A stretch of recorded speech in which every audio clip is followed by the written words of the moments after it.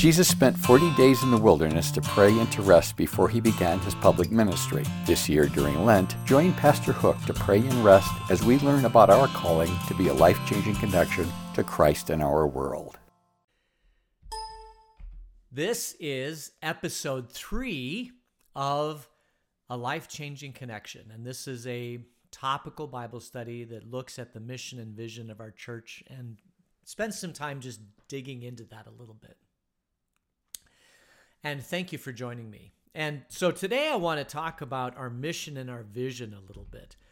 The mission of Christ Lutheran Vail is making loving disciples. And our vision is be a life-changing connection to Christ in our world. I'd like to spend a little bit of time this morning talking about what it means to be or to make loving disciples. And in order to do that, I want to just talk about what Jesus said in the last chapter of Matthew when he came to his disciples and he said, okay, this is what it's all about. We're going to make loving disciples. And this is what Jesus said. Then Jesus came to them and he said, all authority in heaven and on earth has been given to me. Therefore go and make disciples of all nations, baptizing them in the name of the Father and of the Son and of the Holy Spirit, and teaching them to obey everything I've commanded you. And surely I am with you always to the very end of the age. So this is the Great Commission from Jesus. And you'll notice it has several different parts. He says, all authority on heaven and earth has been given to me. We're not going to actually delve into that. There's a lot of theological significance to that. We're not going to spend a lot of time on that. He says, therefore go and make disciples. So this is where the command of making disciples comes from. It comes from Jesus at the end of Matthew. This is the call of the 12 disciples. He called them together and he said, my friends. Of course, at this time, it was just the 11 disciples because Judas was kind of excluding himself or killed himself. He was no longer part of the group. So he said, go make disciples. And how do you do that? By baptizing them in the name of the Father, Son, and Holy Spirit, and teaching them to obey. I usually say teaching them to observe, but you can say obey. The word carries, the Greek word here is observe, obey, follow. Teaching them to obey everything I've commanded you, and surely I'm with you always to the end of the age. All right, so that is the command of Jesus, is to go and make disciples. Now, I want to spend a little bit of time on this word, go, because there is a huge debate in the church as to what this word means.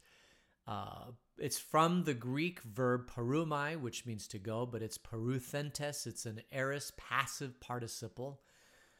It could be interpreted as you go or while you're going.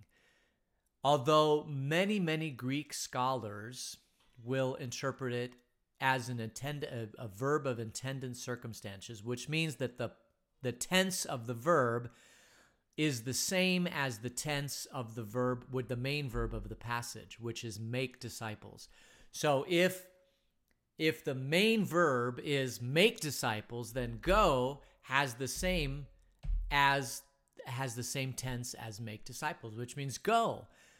But some Greek scholars say, no, it's not really that. It's a different type of verb, which means while you're going or as you're going. And I don't know if I've had this discussion with you, but the great thing about saying as you're going means that it integrates part of your life. That when you wake up in the morning, you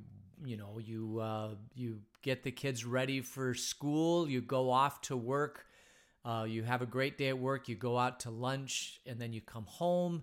That like as you're doing all these things, you make disciples. That it's part of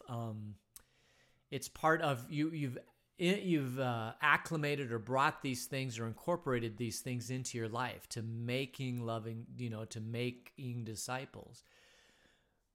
But other scholars say, no, it is the same force as make disciples, which means that this is something you're supposed to do. It's actually very, very missional. where you actually get up out of your chair and you intentionally go out into the world to make disciples. It is a loving, intentional thing that you're supposed to do. Now, the other interesting thing about this is that the other two verbs in this passage, baptizing and teaching, these are also the same passive verbs, or the same participle type verbs. So they would also take the same force as the go. And we translate these. We don't say go make disciples, baptize and teach. We say baptizing and teaching. So what does it really, really mean practically? And I think that's what I want to get into just a little bit. And practically, it is this. You could probably look at this in two different ways. One is you may feel called by God, that He has called you to actually get up out of your chair and become a very, very, very active missionary. That you go and you make disciples, and that is something that is primary in your life. You feel called to that. This is what you want to do. They have nothing else that you want to do. If you look at how Jesus did it, right? He went and called His disciples and taught them for 3 years. This is a very, very intentional thing that Jesus did. So you could say, this is how I'm going to do it. I'm going to be very intentional about it, and I'm going to actually go be a missionary and make a disciple. Or you could look at it as somewhat a little bit more passive, which is I'm just going to incorporate discipleship and making disciples into my life to create disciples in my life. That's another way that you could look at this. The bottom line is both are okay. Both are okay. Because there have been some people that feel very, very called to be a missionary and to go out and do these types of activities very intentionally, and it consumes their whole entire life. And there are other people that feel as if it's important for them to stay connected to the world. It's important for them to raise a family and have kids and have a job and just incorporate discipleship into their life. And they're both okay. That's the important thing, is that they're both okay. They're both making disciples, whether or not it's a full-time career for you or whether or not you've incorporated this into your life. That is okay. Both of them are okay. So the next question then that I want to talk about is, what is a disciple? What actually is a disciple? And that one is quite simple. A disciple is somebody that looks like Jesus. This was very, very much what it looked like in the early church at the time of Jesus. There would be people who we would call rabbis who would travel around, and they would gather around them a group of people that they called disciples. And they would teach them, they would train them in the rabbi's ways, they would live with the rabbi, they would do the things the rabbi did, and then they would learn. Now, today it's hard for us because today we have a totally separate, different style of education. And we follow what's called the Prussian model in our school system, which means we have a set curriculum of things that we want to teach, and then we bring children into, or bring students, I guess you could say, into those models. And these are the X, Y, Z things that we want to teach. And as they learn one thing, they move on to the next thing, they move on to the next thing, and then they graduate or matriculate from their teaching. That is very much an industrial revolution, Prussian model of how we teach. But Jesus is not that way. There is no graduation for Jesus. You are continuing to learn discipleship from the moment that you begin this journey until the time that God takes your last breath. There is no graduation from saying, okay, I've got it all down. I understand it completely. So that's one difference from the Prussian model, is that we don't ever graduate from it. The other difference is the way Jesus did it, which is he found students and he stayed with them for a period of time, teaching them everything that he wanted to teach them. This is very much like an Aristotelian model, where Aristotle found students and they actually came and lived with Aristotle and they learned. Luther did this too. Luther taught at the seminary in Wittenberg, and he had seminary students. He had disciples of Luther, and they just didn't show up at 8 o'clock and leave at the end of the school day at 1 o'clock and then go back. I mean, they were very, very much a part of Luther's life. As a matter of fact, some of the best teachings that Luther did were at the evening when they were all kind of having dinner, and then the table was cleared away and he brought out the beer and they sat around just talking theology. And these are all recorded in several different volumes of Luther called Table Talks. And these are some of the most free-flowing, strange discussions, I guess you could say, that Luther talks about, because it was just living life together. It was enjoying each other. It wasn't. These are things the students absolutely looked forward to.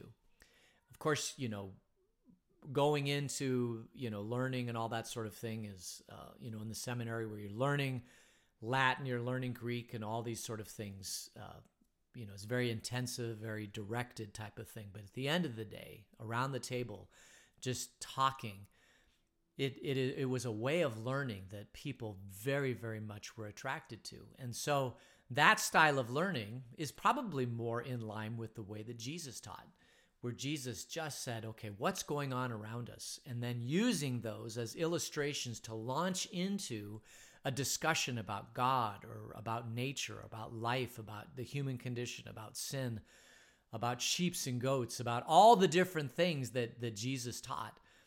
It was not a Prussian model, but a life experience model where Jesus would teach just based upon the issues of the day. Which one is right? Well, they're both right. But I think the one that is student-centric, and what I mean by that is the one where it really takes the issues that the student is thinking about, would be this kind of Jesus model, this table talk model, this life experience model, where Jesus would use an example out in the real world and he would start to teach profoundly about things of the world. So it takes a couple things in that instance, right? You have to kind of know a corpus of theology that you can actually go and grab onto something and then teach a lot. They call those teaching moments today, right? Now, the interesting thing about our school, our creation school, is that this is something that we very, very much strive to follow. It's a particular philosophy of education where we launch off of the student's interest and we teach based upon that. So if the kids, particularly the early childhood kids, if they get into class and the teacher has, okay, this is what we're going to teach you today, but they go outside and all of a sudden a butterfly alights on something, they might spend the whole entire day talking about butterflies. And from that, they might talk about new life and how do butterflies, where do they come from in the cocoon and how they need to come out of the cocoon, and it pushes blood through their wings so that they can actually fly and all that stuff. And then even launching from that into a discussion about God and how God uses the butterflies as a training moment. All these things are probably unique to our school because we are not, most of the school, definitely the public school system follows the Prussian model where it is, these are the things you have to learn. But in our school, we're much more, we want to get kids engaged in thinking about the world in a different way. And so we use their thoughts and their ideas and their dreams and what excites them for that day to help launch them into that. And it's very effective because in some schools, the kids, you have to drag them kicking and screaming into school. But in our school, they wake up in the morning and they open up their mommy and daddy's eyes early in the morning and say, okay, I'm ready to go to school. It's time. Let's go. Because they're so excited to learn, because they get to learn what they want to learn. And eventually they learn everything. That's kind of how Jesus did it. But what is it? It's somebody that looks like Jesus. Like a disciple is somebody, the disciples of Jesus were people that spent 3 years with Jesus, and Jesus taught them not only with his words, but his actions. Like, what did he do? How did he wake up in the morning? What were the things that he ordered his life in? What were his plans for the day? And then how were those plans disrupted because of something else that happened during that day? Like Jesus may have had an idea, okay, today I think I'm going to teach them about the parable of the sheep and the goats. And so they start walking down and he's thinking about how he's going to talk about this. And all of a sudden he comes across somebody who's blind. Well, when you come across someone that's blind, you put everything else on hold and you deal with the problem that's in front of you. And that's what Jesus did. So he was very much a person who had an idea of what he wanted to teach. But then as he came across life and life happened, he dealt with those things and then he turned those things into teaching moments. That's kind of what Jesus did. And then at the end of 3 years, because believe it or not, he was only with his disciples for 3 years. So what were you doing 3 years ago? For me, 3 years ago would have been 2018. I believe my youngest was in college. We were just learning. Jennifer and I were learning how to do empty nest stuff. I mean, it really wasn't that long ago. In a 3-year period, Jesus taught everything that his disciples needed to do to get them to look like him. And that's really what a disciple is. A disciple is somebody who looks like Jesus. And you could do that. It would be an interesting project for the Christian church to say, okay, this is what we're going to do. We're going to spend 3 years of our life. We're going to give up our job. We're going to give up our career. We're going to give up all those things. And we're going to spend 3 years dedicating ourselves to what does it mean to look like Jesus. That's the first 3 years. And then the next 3 years, we're going to take those people and they're going to go and do the same thing for 3 years. Like if I started that today, and I started with 12 people, and then in 3 years, those 12 people had another 12 people, that'd be 144 people that learned to look like Jesus. And then the next would be times 12. And you keep doing that. We could probably get to the whole entire, we could train anything to the whole world. It doesn't even have to be about Jesus. It could just be anything that, how to live in the coronavirus. Let's say one guy really, really understood how to defend ourselves against the coronavirus, and he wanted to teach the world. Well, right now, he could do it on the internet and have it out to everybody, right? But if you didn't have the internet, if you didn't have anything of modern technology today, you didn't have the written word. All you had was just a story, how to do it. Well, you'd tell 12 people, and then those 12 people tell 12, and we could get the message to the whole entire world within probably 10 generations, right? I think 12 to the power of 10 probably is in the billions of people. It's probably 50 billion people. So we could get that message around the world so if it's just a one-day thing, we could get that thing launched to the whole entire world in 10 days. For 10 days from now, we could get that whole entire message to the whole world. And maybe that's what Jesus intended, was just to follow him for a period of time and then send that message to the world. But that's what a disciple is somebody who just simply looks like Jesus. And what did Jesus do? He taught, he healed, he loved. He taught some more, he healed, he loved. He groomed and molded and shaped his 12 disciples to make them look more and more like him. After he taught for a while and after he healed for a while, he paired them out 2 by 2 to send them out to do test run teaching and healing and discipling out into different communities. He kind of said, okay, now I've taught you, now I'm sending you out. So then they came back and he said, okay, what went right, what went wrong? And maybe he sent them out. The Bible actually does show that there's different times that Jesus sent out the 12 or the 72 or the 70. So this may have actually happened more than once where Jesus kind of test drove this a little bit.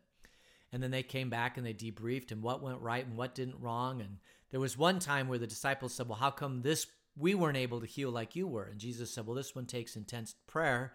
And so he showed them what that looked like. And then they went out again.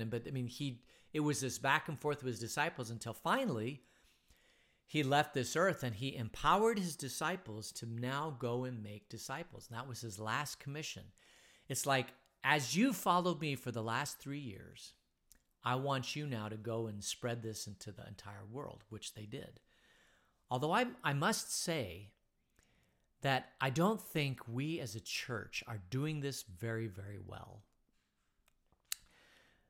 And the only reason why I say that is that there's some parts of the world where we are actually knocking it out of the ballpark, making disciples, like in African countries right now, in Asian countries. But right here in the United States and the Western world, it seems like the church is going backwards in a massively progressive fashion. And we are losing headway, and we're not really doing a good job of that. So that is something to consider. So how did Jesus make disciples? Well, first of all, he went out and found people. So if you'll know about how Jesus did it, he was walking along the Sea of Galilee, and he saw Peter and his brother Andrew fishing on a boat, and he called out to them and he said, "Come follow me." Now, these were guys that were making a living fishing. And Jesus said, "Follow me." And they actually put away their nets. They got out of the boat and they began to follow Jesus. Think of the amazing power that is, that the high, the high call that Jesus, it wasn't like, hey, join me next Tuesday and we're going to have an hour together, and then we'll just keep meeting on Tuesdays until you got it all figured out. No, the way Jesus did it was actually quite impressive. He said, you need to make a huge commitment here. You need to actually get out of your boat, stop fishing, and say, okay, I trust that what we're going to do together is going to kind of get me through the next period of time. I mean, it was a high call to action, and they got out of the boat and they spent the next 3 years with Jesus. That was huge. And how do we find people in our world? Well, it's interesting how we find people in our world. The mainline Protestant church, I guess the church that kind of came out of Western Christianity and then went through the Protestant Reformation, then came over to the United States. We in the United States are have been historically very much a family-driven church, which means that our families are very close-knit. The parents teach the children. The children learn how to live in the parents' household, and then they go off and do things for themselves. So the parents are highly directed in their parents' education. And so we as a Protestant church, as a mainline Protestant church, that has been the historical way that we teach the teachings of Jesus to the next generation. It's like everybody in our community follows Jesus. So how does that happen? Particularly in the Protestant, at the time of Luther. Well, when you're born into a family, and the head of the household of that family then teaches the words of Jesus and words of Scripture. This was kind of how Luther transformed Europe. It's like, even if you look at Luther's small catechism, it says, this catechism is for the head of household to teach the children.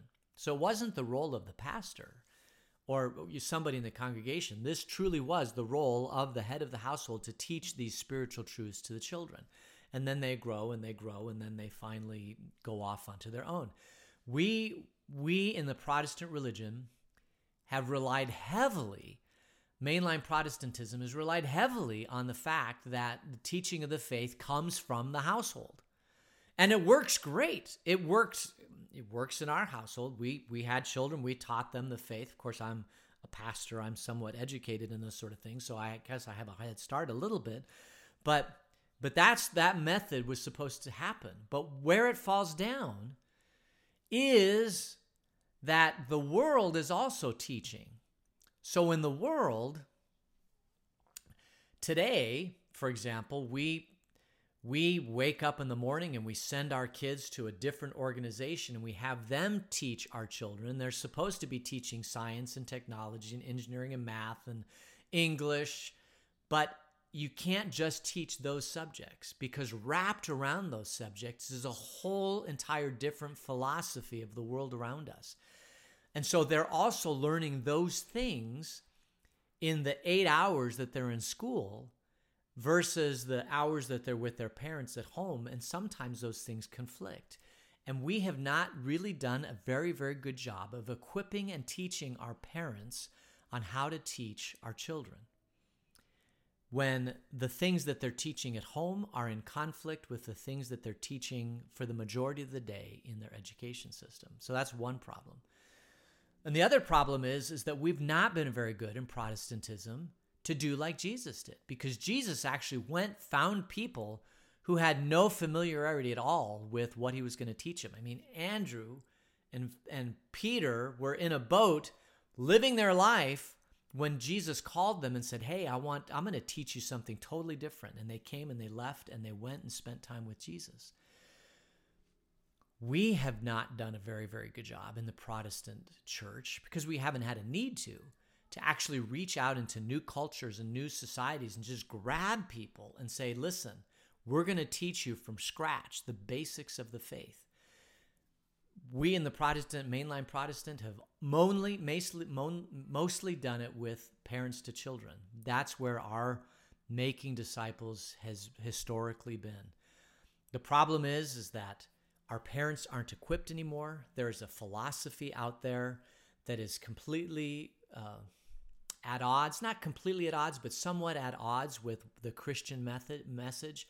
And we've not equipped our parents on how to teach these things. Parents aren't, the family units aren't as strong as they used to be historically.